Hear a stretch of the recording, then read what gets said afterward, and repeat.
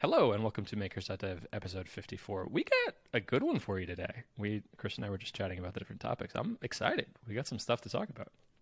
Yeah, we got a wide variety of things. I think part of that is we were both sort of on vacation for a little bit, and so this is after Christmas time, and so we got a lot of thinking done, I think. So yeah, lots of different stuff. Buckle up, folks. Let's get started with a movie that you saw recently. Give me your thoughts. Yeah, on vacation, I saw Matrix Resurrections. I won't go into spoilers, but I'll just say that I think it's great that studios are now releasing at home in the same, day that they're releasing theaters. I very much enjoyed just sitting on my couch watching this one. The movie itself, it's fine. It wasn't great. It's fine. I have lots of thoughts. Brutal review from Chris. Exactly. It's the only review I can do. But the experience of watching it at home was much better than trying to go to a theater during COVID times. So that's my review of the movie. Can you imagine investing what I'm sure is hundreds of millions of dollars? You're like, oh man, people are gonna love this. We'll invest in the CGI and let me put this polishing thing on it, just to hear some dude on a random podcast be like, "Yeah, it was all right. I've seen better." Yeah. The movie's getting really blasted online. Like a lot of sort of semi-professional reviewers really hate it, and I didn't hate it. It was fine. I know, I appreciate that I could tell where they worked really hard, and so I appreciate that. But it is not they obviously had to go in some direction, and they picked a direction I wouldn't have chosen. And what I wish they would have done is exactly what Marvel or Star Wars are doing, which is these miniseries. This really was a miniseries plus a movie, or hopefully now a movie plus a miniseries. That's what I really want to see, because there's a lot of backstory that they sort of explained with one line of dialogue, and so I wish I would have had that backstory. So we'll see. Maybe they'll do a miniseries and it'll be better. Miniseries are a very interesting medium. I've enjoyed several of the miniseries in the Marvel universe. WandaVision was superb. That was so good, and the plot was actually worth expanding out into a miniseries. I think it would have felt really cramped as a film. And miniseries make sense to be published in this medium of streaming first. You can't see WandaVision in theaters, and I felt like I had a better experience at WandaVision than I did for something like I just saw the most recent Spider-Man film, Spider-Man No Way Home, I think. Something about homes. Yes. And it was awesome. I really liked it. My brother thought it was trash. He very, very nitpicky. He has highly developed taste. But there were some really cool nostalgic things about it. And I think it would have been really fun to do that as a miniseries. There were lots of parts of that I would have loved to seen explored further. And no spoilers, but there are two characters introduced, I don't know, 3/4 of the way through the film. And I loved watching the interactions between those two characters and the protagonist. I could have watched 5 episodes of just them doing normal things, going out and getting coffee, and it was great. There were some key choices of dialogue between them that, oh man, it was so good. The movie's worth seeing just for those interactions. I'd love to talk a little bit about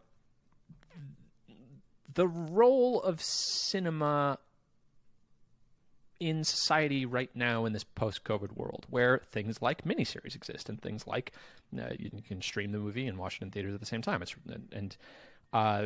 We have VR films where you can go in this VR movie theater and man, the first time I went back to a cinema in the after times of COVID, my thought was, this feels like VR.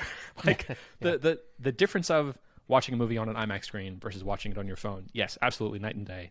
Audio's terrible and the screen size is super small, and even watching it on your TV, it's a very different experience. But VR movie screens and IMAX movie screens, to me, are almost indistinguishable. And there's a lot of advantages about watching a movie in VR on my couch. I don't have to put on pants. I have all my snacks nearby. If I need to go to the bathroom and pause the movie, I can pause it and go. And there is something sort of nostalgic and magical about being there in person in the theater. What's your take on the value that cinemas are providing in 2022? Yeah, most of my experience, if I think back on my best movie experiences, it is, going with friends or with family to a movie. But especially during COVID, that has completely changed. Like it's a totally different experience.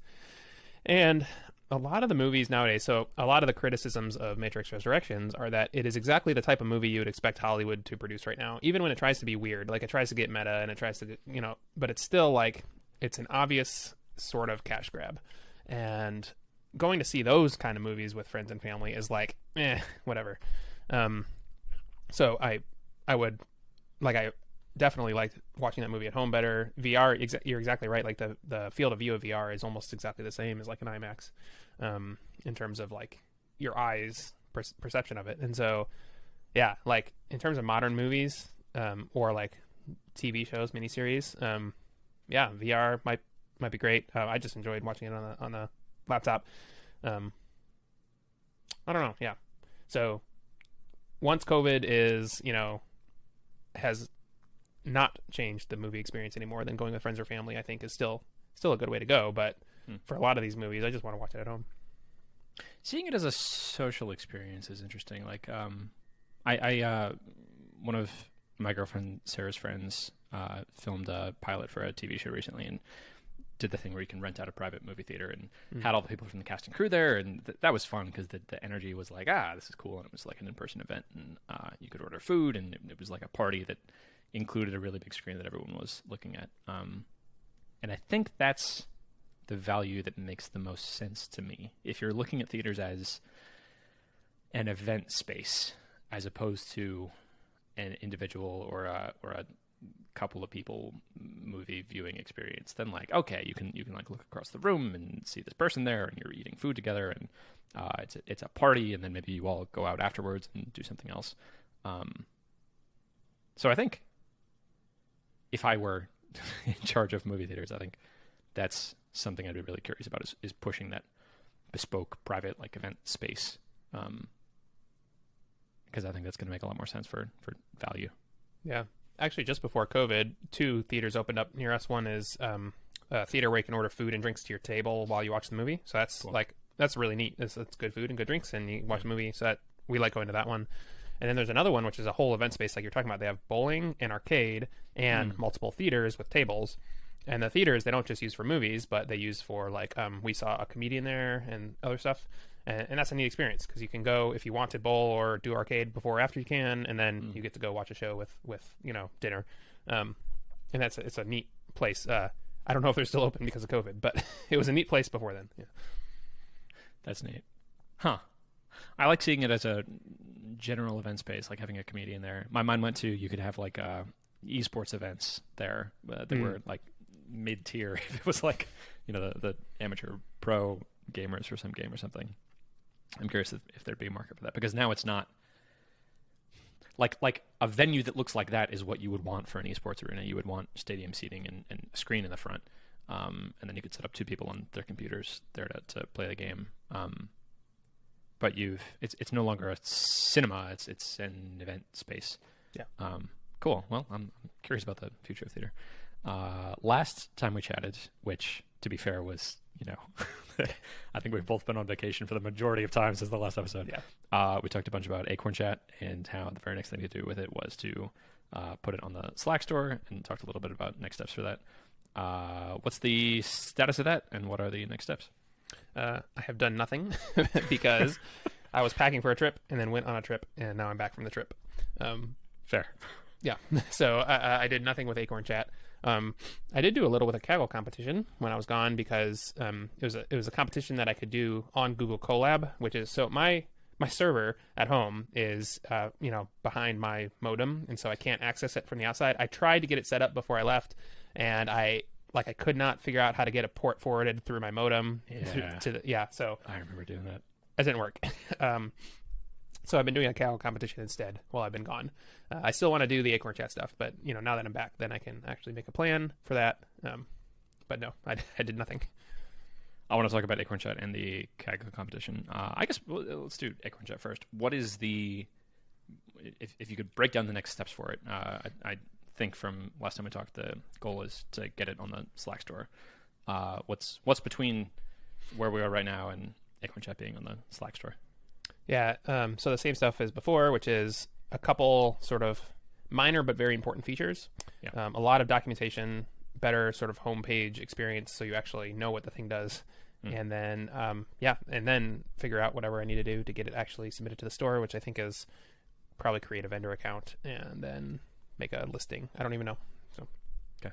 Okay. Can we break that down further? I'd like to nudge you a little bit just to like solidify this and like.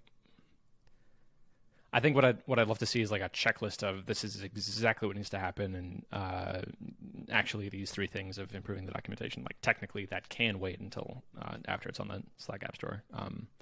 But I'd like to give you a gentle nudge of get this done. Let's do you want to like box yourself in a little bit of spending a certain amount of time on it, or getting a to-do list for it? How much do you want to tie yourself to the mast? Sure. So there's a little bit of foreshadowing towards the end of this episode, but you can I can let you direct some of my time this week. I think I have 4 big things to do. So 2 features. I don't necessarily need the documentation. You're right, like all the documentation, but I do need more explanation on the homepage and some feature pages, and then the Slack App Store stuff. So that's, I think, 4 real things, and then documentation would be a bonus. So I will commit to spending, say, 20 minutes on each of those 4 things to at least have an update for next week. Hopefully those 20 minutes lead to 2 hours and I get it done. But yes, I will write down 20 minutes a week, or 20 minutes on each one of those things for the week. Okay. I will ask you about that next week. What I heard was there are 2 features that you're going to spend 20 minutes each on. There is some explanation on the homepage that you'd like to do and spend 20 minutes on. And then all the Slack app stuff to-dos, spending 20 minutes on. And then after you've done those, as a bonus, you could spend some time on better documentation. Does that sound right? Yep. And some of those things may take more than 20 minutes. I'm not sure. I mean, the features almost definitely will take a couple hours each, but Sure. I'll consider it a success if you've spent at least 20 minutes on each of those. Okay. Yeah. Cool. That seems doable. That's 2, 4, 6, 80 minutes. Do that after this podcast. That's right. I could. Which means you'll probably wait until the day before. The complicating factor is my kids are still out of school for a week, and my wife definitely expects me not to be on my computer this entire time. So I get maybe a couple afternoons of work in over the next week. Yeah. I relate hard to that. I have a story I'll tell later about this. I set my goal for all of yesterday to like push forward this one project on File Inbox, and I didn't, and just like to like from the beginning of the day, my goal was like, all right, here we go. I'm gonna get 4 hours of stuff done, and through just like, oh, let me get this one thing done before I start, and then now I have to do this, and I have a quick call with this person, and then a family event that I thought was gonna be later in the evening got bumped up. And then as I was driving home from that, I was like, all right, here we go. I can squeeze in an hour or 2. And then I had a 2-hour-long call with Sarah, and then I was like, well, it's time for bed now. So, so today's going much better. I've already gotten up on it. But yeah, I relate to the struggle of like, I get so frustrated in myself of I'm directed in this way, and like, this is the most important thing to do. And here I go off. Let me do this thing first. What is my brain doing? Okay, cool. I feel good about Acorn Chat. I'm excited to talk about that next time. Talk to me about this Kaggle competition. What's the game? What are we doing? Yeah, so there's actually 3 or 4 that I'm in right now. I'm really spending time on one of them. I know you're interested in another one, but I'll talk about this other one first. Okay. So the one I'm doing is, did I talk about this already? It's a dog and cat competition where you No. it's a pet website where people adopt pets on this website, right? And they want to try to figure out what makes a good picture for these to get clicks on the pet profiles, because you may have a great pet, but if it has a bad picture, then it's not going to get clicks, and so it's not going to get adopted. Yeah. So they want, by the picture alone, can you determine if people will click on that pet. Interesting. Yeah. So I did it over a break a little bit because it's a small-ish data set, and so you can do it on Google Colab. I don't need a big server for it. And it showed me some very interesting things separate from the competition, because I was doing, like, people have sort of figured it out online, right? Which always happens in Kaggle. Like, people into the discussion forums are like, if you do this, you get pretty good results. And I was trying, and I'm trying, and I just could not replicate the results. And then it turned out I had like basically 2 lines of code flipped, which is like the story of deep learning. It's like there's no actual errors. Like it sort of works, but then if you do things in the right order, then it just works. And so, now like I probably won't make that mistake again. And, but I had to go through hours and hours of trying to figure out why it wasn't working. And now it sort of works. And so now that it sort of works, now I can actually, like, I have lots of ideas about how to make it better than the current leaderboard. But it's just deep learning is sometimes uniquely frustrating in that it's not like an error. It just sort of doesn't work until you get the right order of things, then it does work. So that was my experience with that. I have several follow-up questions. Can you explain what the 2 lines were that were flipped? They are unimportant, but yeah. But it was I was normalizing the data before I was doing data augmentations, which means I was the pre-trained networks, the image networks, expect the data to be sort of the best way to do it is to have it centered at. So say you have an image. If you have the data in the image centered at 0 with a mean like around, say, like going out to about plus or minus 3. Anyway, that's how a lot of these backbone networks are trained. If you normalize the data and then do data augmentations, then that shifts your mean way over. And what I was getting when I was doing that, I was doing a few other things wrong. I wasn't training for long enough. I was training with the wrong optimizer and some other things. But what happens, I was getting a score of about like say 21, which doesn't mean anything. That's okay. But it turns out if you just guess the mean every time, you get a score of like 21 and a half. So I was doing like really badly. And I just couldn't figure it out. And then I flipped a few things around and then it just started working. And so, The normalizing step is taking the physical pixels and centering them so that the coordinates of each pixel are around 0, 0? Yeah, so images are stored in 3 channels from 0 to 255. It is very common to take that from 0, instead of 0 to 255, you divide by 255 to get 0 to 1. Yep. But most of these, they're called backbone networks, or they're called a few different things. These big pre-trained networks, they expect them to be centered at 0 instead of starting at 0. Yes, and so it just shifts them down a little bit. 1 to, or negative 0.5 to 0.5. Yeah, and then it spreads them out a little bit too. Got it. Just to get a little bit better separation. And if you, but then what I was doing is data augmentation, which sort of moves the pixel values around. And so it was sort of offsetting all that stuff. And that combined with a bad optimizer led to a bad outcome. Got it.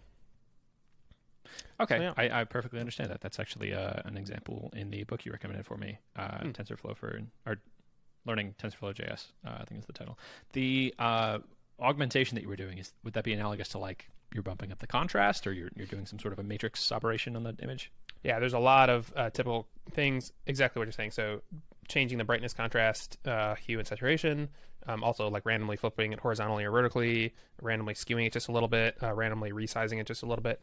Because of the way neural networks work, if you shift a picture by like 5 pixels, then it almost completely changes some of the operations that are done on it.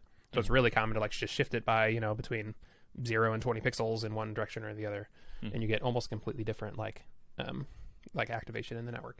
Yeah, there's several common augmentations. Yeah, that makes sense. Okay, and that, are you using that for like having a bigger data set, that if you take an image that is a good image and you rotate it by 2 degrees, you can use the same label, but you get bonus points for like having an additional image that's not being trained. Is that right? Yes, my computer. Okay, I think it's caught back up. My computer was crazy slow for some reason. Yes, I didn't catch everything you said, but exactly. The data set is kind of small, and so if you augment your training data, you get a lot more, good training data for the same amount of input. Yep. Cool. That makes sense.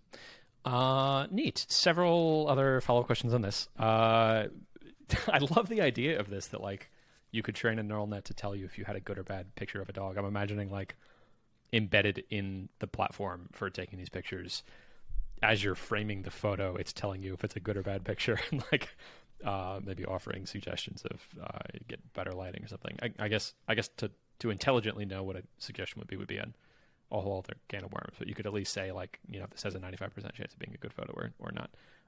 That's really cool that we're at that stage of technology that like computers can have taste in what a good dog or cat picture is. I had the thought that I'm curious if there isn't some way stronger feature of the data set of like no one ever clicks on pit bulls, and it doesn't matter how good the picture of the pit bull is. That's the determining factor of whether or not people are going to click on this. Have you thought of that? Yeah, so there's a few things that people are complaining about. One is this is essentially like the amount of clicks a profile gets, or the amount of views, is based a lot on what other pictures are there. So if you had all pit bulls, then there would be a good pit bull picture that people would click on. But if you have all pit bulls and one cute, golden retriever puppy, then that golden retriever puppy is probably going to get all the clicks.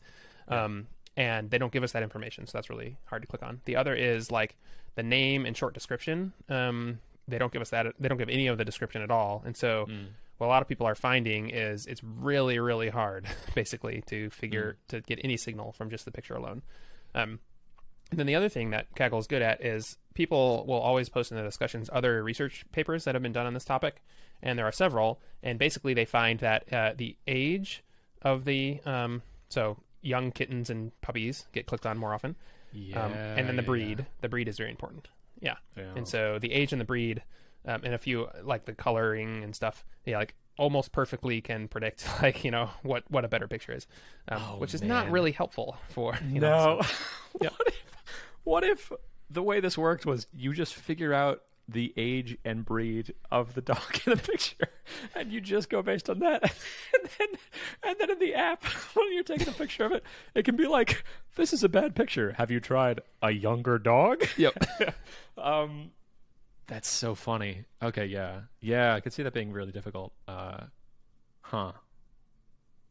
Difficult problem for if you're actually trying to solve this too, because like it sounds like they would have needed to get someone with more AI training experience involved sooner in the process to determine what is the data that we're going to need to be collecting, and can we normalize this a little bit more, and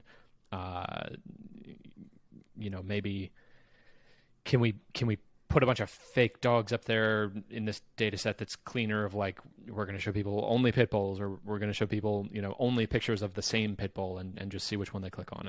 And that's interesting. I'm starting to see like a holistic utility for having people familiar with AI involved in more of the business processes, because if there are people familiar with how AI works in the entire process, you can frame much juicier self-contained problems of like, okay, we've teed up now, this is a perfect machine learning problem, we have the perfect data, we've structured the company in a way that it's very easy to deliver on this, and then now we can toss out this machine learning problem and people can knock it out of the park. It's interesting. Yeah. So one of the interesting things about Kaggle is you sort of get that. So they're giving, I don't know, it's like $30K in total prize money. I'm assuming they're paying Kaggle something, I don't know what they are, and for that they get all these rich discussions about exactly what people have tried and exactly, where it falls down and what they need to do next time. And so it's actually relatively inexpensive, I think, for companies, like assuming they pay Kaggle, like say the same amount they do. I have no idea what Kaggle charges, but for $60K, you get like 100 different, people looking very deeply at your data set and posting everything in the discussion forums about what they found. Like that's super valuable. So actually I think Kaggle is a great way to do that, because you get so much feedback. Yeah. That's a good point. Yeah. I guess they're effectively paying a team of outside consultants to, like every complaint of, this is impossible because we need blank. They can just use that as a checklist now of like, okay, well, let's collect all that information and try it again, or hire someone in-house. You hinted at another Kaggle competition that I'm more interested in. We've already talked about this, but would you like to introduce the problem? Yes. So another one I looked at was a crypto trading competition. And I have not done crypto trading for many years. I did it before, and we can talk about that. But the idea is you get like since 2018. You can use as much data as you want, but they give you since 2018. I think it's daily, or maybe like there's lots of data for several different coin pairs. And the goal is at the end of this 3 months competition, you create a bot that then runs for 3 months. And it's not trading actual money, it's trading fake money, but it runs for 3 months, and then whoever has the most money at the end of the 3 months wins. And that's a kind of a really neat competition, I think. What I have learned, what I knew before, and what I learned is it's basically gambling. It's we can talk about different market theses and stuff, but like trying to predict where a market's going to go, like a good market, is essentially gambling. But this is actually not a very bad gamble because there's something like 1,000 teams in the competition right now. Probably about half of those looked at it once and then didn't do anything more. Probably about half of those are like going to post some very naive bad solutions. So you have something like 250, solid teams competing probably, and there's 10 prizes. 10 out of 250 is not very bad for a gamble that doesn't cost you any money. So I think I'm going to enter just to, sort of be entered into this this lottery. I am super interested in this problem. I agree with you that it makes sense to do like as a bet for in the context of this casual competition. I think your odds are pretty good for the prize money. I would love to dive into that your review of it is gambling. I was a little spooked when you told me you were doing this because not 2 hours before I got your message on Twitter, I had lunch with a old friend from college who was telling me all about his new company that he started doing crypto quant trading. A little background on me in this problem. I got really interested in the idea of quant trading. For anyone who doesn't know, my understanding of quant trading is short for quantitative analysis. This idea that you can like look at a graph or look at some set of data of the past performance of an individual stock and be able to predict what the future value of the stock is going to be. And there's all sorts of algorithms of like, recognize a candlestick pattern and recognize a double loop-to-loop of, if it goes up and then down, it's going to go back up again and it's going to go back to this number. After reading Fooled by Randomness, I think by Nicholas Nassim Taleb, that's just a ruthless takedown that anything like this is possible. The idea that I got from the book is that trying to predict the stock market based on the pattern of the movement of stocks is a fool's errand, and it's a trap for a lot of really smart people.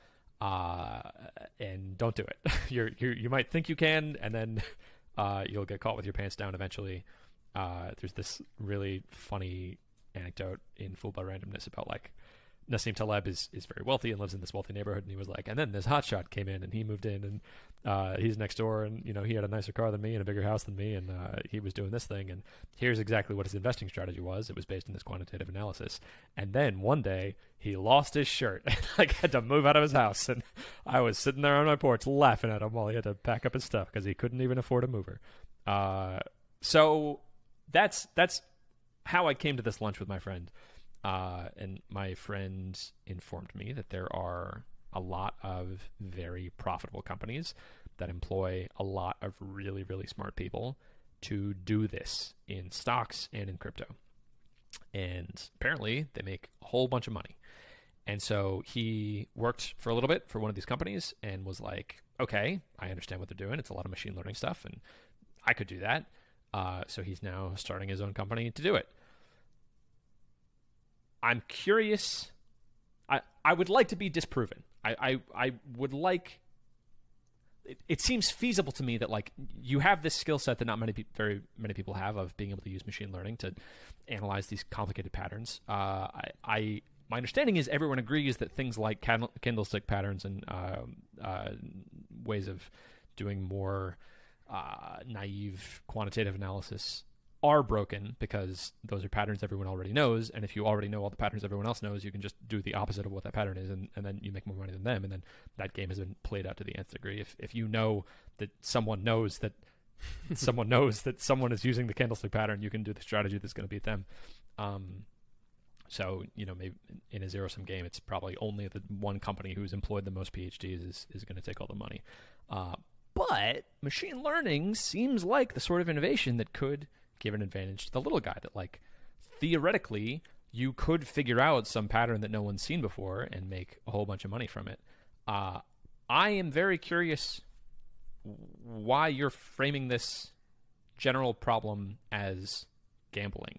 That like of all the people I know who could potentially make money doing this, probably going to be you.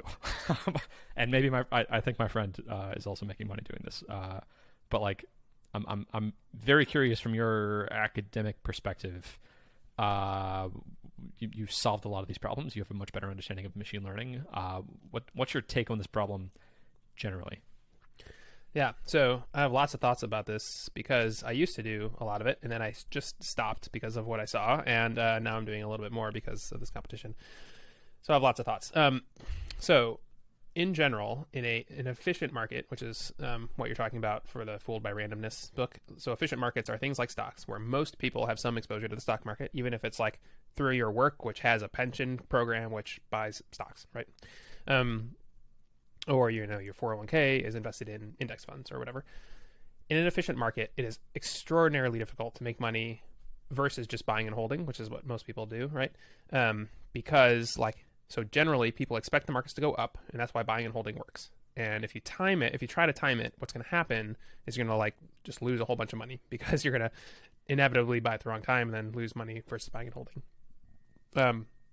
Crypto though is right now currently, depending on who you ask, an inefficient market, which means the same amount of money is not in it because it is very difficult for retail investors, which is everybody buying through their 401k or whatever, to buy crypto. So most of the people doing it are speculators, like people wildly betting on things, or a lot of these quant people, or critically, people following what a lot of these quant people say are valid signals.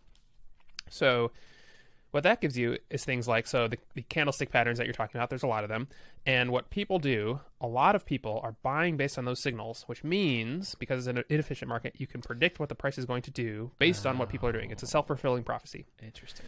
And so you can say, if it drops to this level, a lot of people are going to see that as a signal and do this action, which means it's going to either go up or down by this much. Okay. And that works shockingly well for crypto. The problem that you're talking about is it works great until it doesn't. And so what people do is they trade on those signals, and they start getting profit. They're like, this is awesome. They put all their money into a single trade or a single leverage trade, which is where you get really, bad results. And then it goes exactly flipped, at a 55% probability or something. Yeah. And they lose all their money. Okay. What really good quant trade funds will do, first of all, they have 20 PhDs working on it, 80 hours a week. And so that's what you don't have. And then they also have very, very strict strategies about how much money they put in on any one trade.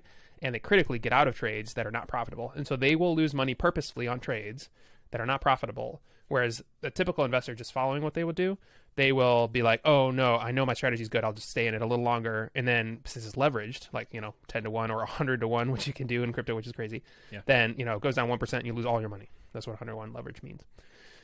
So that's what these quant funds can actually do, and that's why they actually make money. They have a lot of people working around the clock to update their models all the time. They have very strict and good get in and out signals, and they actually follow them, even if it means they lose money on any specific trade. And they never risk more than 0.5 or 1% of their capital or something on any one trade. So that is why you can make money as a quant crypto trader.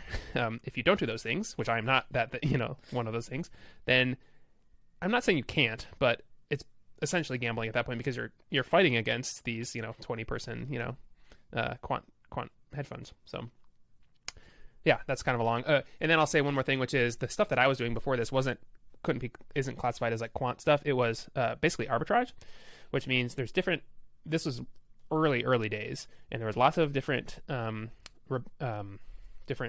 funds, marketplaces, I guess, for crypto. And if you buy on one and sell on another, they're going to have slightly different prices. Mm-hmm. And so I basically set up a system where I'd buy on one and sell on the other, and I do that symmetrically. And so I actually never lost money. I didn't make as much as you could have, maybe, but I never lost money. And I actually made, back then it was several $100s. All right. But right. So, that's not nothing, but I got out of it because that essentially went away. As soon as the market became more efficient, people were able to trade across these exchanges more readily, then that advantage went away. So you're basically always chasing these little advantages, and I don't want to do this full time, and so I don't want to chase the advantages, and so that's why I don't do it anymore. That was beautiful. Let me try to repeat that back and see if I understand. The reason that doesn't work in the stock market is that the stock market is an efficient market. And I'd forgotten the definition of an efficient market. I think that means just there's a lot of people in it. It's basically people playing these games out of to the nth degree. Yeah, it's the wisdoms of the crowd approach. Basically, the crowd generally will get it right, And so unless you have some unique advantage, so like Warren Buffett, people point to Warren Buffett and say like he makes a ton of money. Yeah, he has access to deal flows that you don't. Like he can buy. So he bought like a railway worth $6 billion for $3 billion because they needed the cash. It's like he could do that because he had $3 billion in cash. Yeah, you don't. And so unless you have some advantage, like Warren Buffett has a ton of cash to send around, then you can only do as good as the rest of the crowd.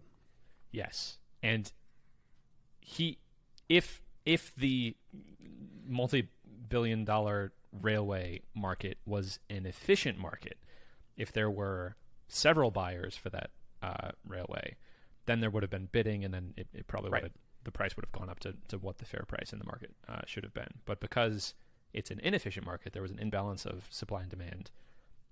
It was a smaller market. Okay, now there's these opportunities you can take advantage of. Okay, I'm with you. So in crypto, in parts of crypto, there are still inefficiencies. There are weird coins. There are weird pairs of coins. This crypto hasn't really become institutionalized. There's not like these big whales of pension funds that are investing a bunch in crypto.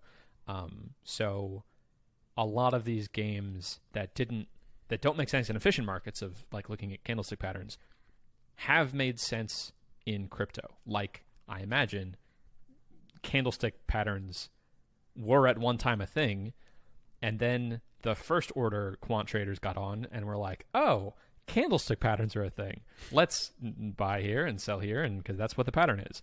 And what it sounds like now is we're getting the second and third degree of quant traders coming in being like, well, I know that people are going to be recognizing candlestick patterns, so I'm going to do the opposite of that trade and take advantage of those people. And then the next degree are coming in and saying, well, I know that people are doing the candlestick patterns, so I'm going to do the opposite of that trade. Yep. Okay. And it sounds like it's like conceivably possible that you could be making money doing this, but it's very dangerous, especially if you're leveraged. This can be like 100 to 1 trades where you're losing a bunch of money. So not a game worth playing. Is that right? Yeah. And in crypto, there's even some other effects that we didn't really talk about, which is so insider trading is a thing even in the normal markets, but in crypto, like it's not regulated like at all. And so, for example, if Coinbase, this used to be a bigger deal, but if Coinbase is going to list a coin, it's going to spike as soon as it gets on there because people who only have access to Coinbase are going to buy the coin. And so what they found is there were a lot of big buys right before Coinbase would list a coin, and they were like, "Who's buying these coins?" It's like if you're a Coinbase employee, Coinbase is going to list a coin on a certain day. It makes a lot of sense to buy a lot of that coin before So things like that. And the other thing that happens in crypto right now, which doesn't happen in efficient markets, is depending on which country you're in, makes it legal or illegal to buy certain coins and at certain leverages. And so that's a big deal. It used to be a bigger deal even than it is now, but it's still a big deal what country you're in. Yeah. Cool. Okay. I think fundamentally for me, the place that I'm sitting on this is like, this isn't an interesting problem to me. Like it's very high risk chess that I could see myself getting sucked into. That's not really improving the world at all. I'm just taking money from other people trying to do the same thing. Okay, cool. I feel justified in not investing any more thought CPU cycles to this problem. Good. I'm just going to continue buying and holding. Yeah, I will say one good thing about it, though, which is, so I was early in crypto, and it made me extremely disciplined in my regular investing because I lost several $1,000s early in crypto, which still really hurts because if I would have just bought and hold, that would be worth millions of dollars, and I didn't, and now I'm playing catch up. Right? I think that a lot of crypto people have that. I didn't just buy and hold, which is what I should have done, but because I lost that money, I viscerally learned the lessons from crypto, which is like it would go up and down, 10% in an hour, whereas the markets go up 10% in a day, in like a month, right? Yeah. So I got this like crash course into investing in real markets, and that made me much more disciplined in like my IRA and 401k investing, and like I see that playing out in my investments now. And so like this is dangerous advice, but if you want to spend a few $1,000s learning in crypto markets, I think that's good, not because you might make money in crypto, but because it teaches you at a fast pace what trading in the actual markets is. And so if my portfolio goes down 10%, I'm like, okay, just wait a little bit. Whereas some people would freak out and sell. So that is what it gave me, really. Like, I don't have the millions that someone who gotten so early should have, but I do have the knowledge about trading that I learned. I like that. You've been inoculated against wild market swings. Yeah. That was a good articulation. I think I've also felt that of like, when the S&P 500 crashed, I think like 2 years ago, everyone lost their minds. They were like, "Oh my God, the market's dropped 10% in a week." I was like, "That's it. That's nothing." Right? Yeah. I've seen 200% portfolio swings in the crypto part of my investments, and I feel nothing now when the rest of the portfolio is moving around. I like that. It's a way to experience those market fluctuations faster. Okay, cool. That makes sense. But even then, like, I think it makes sense to apply your same strategy to stocks as you are to crypto. Yes. So, like, if you want to prove to yourself that you're a bad quant trader, okay, do that in crypto first. That's where you have the edge. Be careful not to delude yourself on a few lucky trades and then bet the house and then lose everything. But if you do, like, okay, better to do that in crypto where it's moving faster, and hopefully you're not betting as much money than in the stock market. Okay, cool. That feels like it's in a good place. Neat. We're going on time. How are you on time? I'm fine. What are we? Okay. Oh yeah, cool. we had some recording snafus, so we're over time, but that's fine.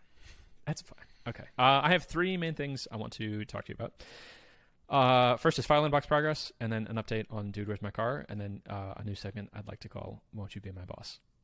So in order, file inbox, I set some very ambitious goals at the beginning of this month to recode my entire app in serverless, which is a thing I've been trying to do for years.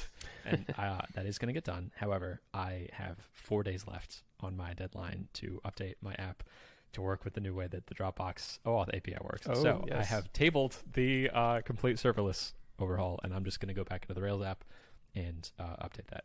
And making steady progress. It feels good. The very first thing I did was just write out a big to-do list. I'm going through and tweeting every time I make substantial progress on that. The thing that took me the longest to do was just to like get my app rebooted, because man, when you're trying to restart this crusty old curmudgeon, it's like, all right, this library is 6 major versions out of date, and they've completely depreciated like the entire library that I used to use. Specifically React Router. I ended up just downgrading that and using the old way that it went, but feels good, making good progress, and it's appealing to my ADD way of doing things, because I have a strong deadline of I have 4 days, which was already an extension that Dropbox gave me to implement their new API, and feels pretty straightforward. I'm just going to keep following down the list. That feels good. An interesting side effect from work that I did on this when it crashed a couple episodes ago was that my downtime monitor is now actually working, and I'm getting like half a dozen notifications per day of it going down and then back up. And the website is still up. It's just showing me that like a specific server is crashing. But I feel renewed energy to get this in serverless. I didn't realize that infrastructure was that crusty. So that's the current status of that. And I don't really have any questions for you. I just wanted to tell you. It's that's fine. Well. My only comment is kind of cheeky, but deadlines actually work, which is yes, yeah. There you go. Imagine that. Yes, and it's a real deadline too. Like, right. I'm sure I could contact them and get another extension, but I'd feel like a piece of poop if they were like, this was months ago. You still haven't done this. So we're just gonna get it done. Here's my update for Dude, Where's My Car? I talked with the police. And had that whole interaction I talked about last time of them saying that they were going to do the report. And my expectation was that I wouldn't get my car back, that just nothing would happen. Mm-hmm. So imagine my surprise when I see a missed voicemail from the Irving Police Department that says, "Hello, please call us." And I thought, okay, let me set my expectations. I'm going to call them and they're going to say, "Hello, you're under arrest." And I'm going to say, "Why?" And they're going to say, "Because you tried to use the police and you can't do that." And I was like, okay, fair enough. And I called them and they said, "Hi, who's this?" And I said, "Hello, it's Christian." And they said, "What's your last name?" And I said, "It's Christian Janko." And they said, "What do you want?" And I said, "You called me and I have a stolen car." And they were like, "What's the police number?" And I said, "It's this." And they said, "Great, we have closed that police file." And I said, "Oh, okay, you've just closed it for fun?" And they said, "We got your car back." Oh. And I thought, oh, you got my car back. That was not something I was expecting. And they said, yes, we, in the report here, it says your car was pulled over. There was someone in the car. That person was not arrested. And your car is currently at this impound lot, and you can go pick it up. And I was elated. And I said, thank you so much. The police are awesome. This is really cool. And I went to the impound lot, and they said, hello. And I said, hi, I'd like to give my car back, please. And they said, great, that'll be $350. And I said, you know what? Cool. That's like about how much a replacement key would have been if I had tried to yeehaw cowboy this and get my car back. So fine. So I got my car back, and it didn't work, because of this weird electrical thing of like the way it was towed.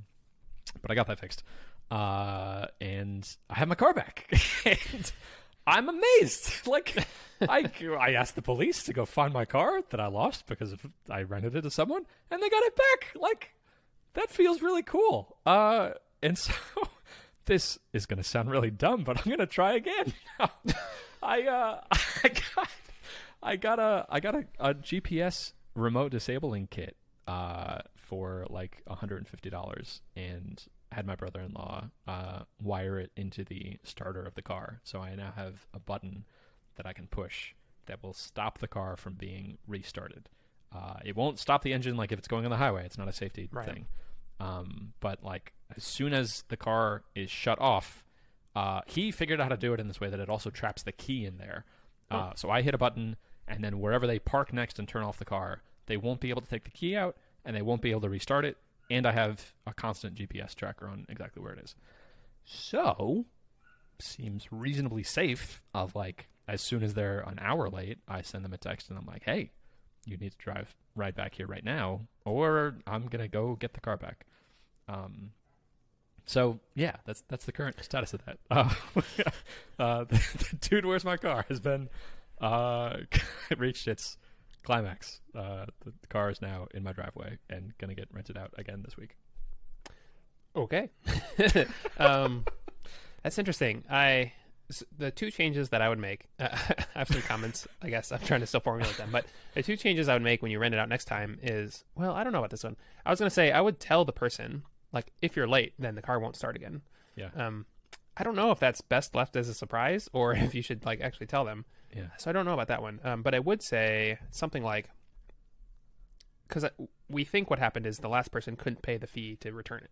Yeah. I think that's what happened. So I would say something like, if you can't pay, text me and we will figure something out. Like I would make it clear that it's okay to text you with bad news. I think most people like cannot deliver bad news to someone like they owe money to, or a boss or something. Yeah. And if you make it okay to deliver bad news, then you'll get better news, like more up to date information.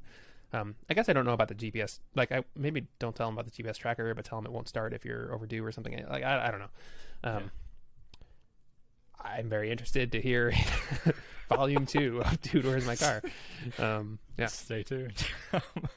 That's a very good point of like, I would love to set up a relationship with the next person who writes it where they feel more comfortable giving me bad news. I've been in that position. I've returned things late, and I've been late in, implementing a API upgrade to Dropbox and felt ashamed to contact them and ask for more time.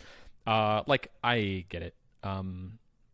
So I think that's an important point of let them know when they pick up the car, like, hey, you're poor. We both know you're poor, and it's okay to be poor. And maybe not quite so patronizing, but yeah, sure. I'll workshop that. I'll oh boy. Yeah. And framing it in a way that, like, man, it's difficult too not to be threatening of like, just so you know, I called the police to the last person who didn't know the car. What's going to happen to you? I wouldn't say that. Yeah. I wouldn't discuss anything that's happened before. Just say, I have a remote shut off in the car. I just want you to know, if you're going to be late for any reason, please keep, communication lines open so that I don't, like accidentally shut off the car on you or something, like frame it very, very non-committally, or not just very non-powerfully, but that you have the power to, actually influence, what the car does. Yeah. I might phrase it in something like, just so you know, the system might automatically disable the car if the payment is late. So if it's going to be late, just let me know, and I can make sure that doesn't happen. Right. Which is sort of vague about what the system is. That it's like that's sort of bending the truth of, well, the system is it's me. like, it's not me, Right? Yeah. Right. It's like I want to do the right thing. So. Right. We're on the same team here. Okay, that feels pretty good. Here's my question for you in this instance. The woman who rented the car from me, based on the contract that we signed, I went through the contract. It's brutal to her. It's like for every day that it's late, there's this extra fee, and for every fee that's not paid within 30 days, I can charge her an extra 2% per month. And I can charge her the impound fee and a cleaning fee and all this other stuff. The hire car, the company that we rented through, is giving me nothing, and they're not going to help me at all. So it's kind of up to me of what I do next. Yeah. My understanding is, because we had a contract, I don't need to like take her to small claims court or anything, because this is money that she owes me. But in order to get the money, I would need to persistently ask her or hire a collections company to annoy her for the rest of her life. What should I do next? And I'll couch this in a song I was listening to the other day from Les Mis. It's in the opening, the third song, I think.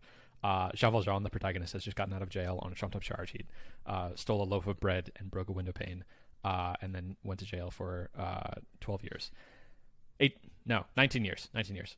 And he gets taken in by this bishop after he's not able to do work, and they feed him super generously, and they have all this silver on the table. And Jean Valjean, the protagonist, makes this realization of like, this fork that I'm holding in my hand, the silver fork, is worth more than all of the salary that I got paid in this work camp for the last 19 years. So Jean Valjean, in the middle of the night, steals a bunch of the silver and leaves the house. And then he gets apprehended by the police. And the police take him back to the bishop's house and are like, hey, we caught this guy who was stealing your silver. And he had the gall to say that you gave him this silver. And the bishop responds, that's right. I did give him the silver. And actually, you forgot the most valuable piece, these silver candlesticks. He gives him even more money. And at the time, this was like a fortune. And the bishop makes this point of like, now remember this, my brother, see in this some higher plan. You must use this precious silver to become an honest man. And says, I have bought your soul for God. Like, I'm doing this very nice thing for you, and set yourself straight. And then the entire rest of the musical is about how this one act of kindness like set Jean Valjean straight, and then he does all this other good, and the rest of the musical is just about like all the people he saves and all the good that he did. And that touched me because I am in the position of the bishop now. And like, on the one hand, capitalism, very important. This woman stole my car. That's not good. She should pay me back for that. The economy would grind to a halt. On the other hand, I'm in a very different economic position than her. She was not able to pay $80. And this is now probably like a $2,500, $3,000 charge that like legally I feel entitled to.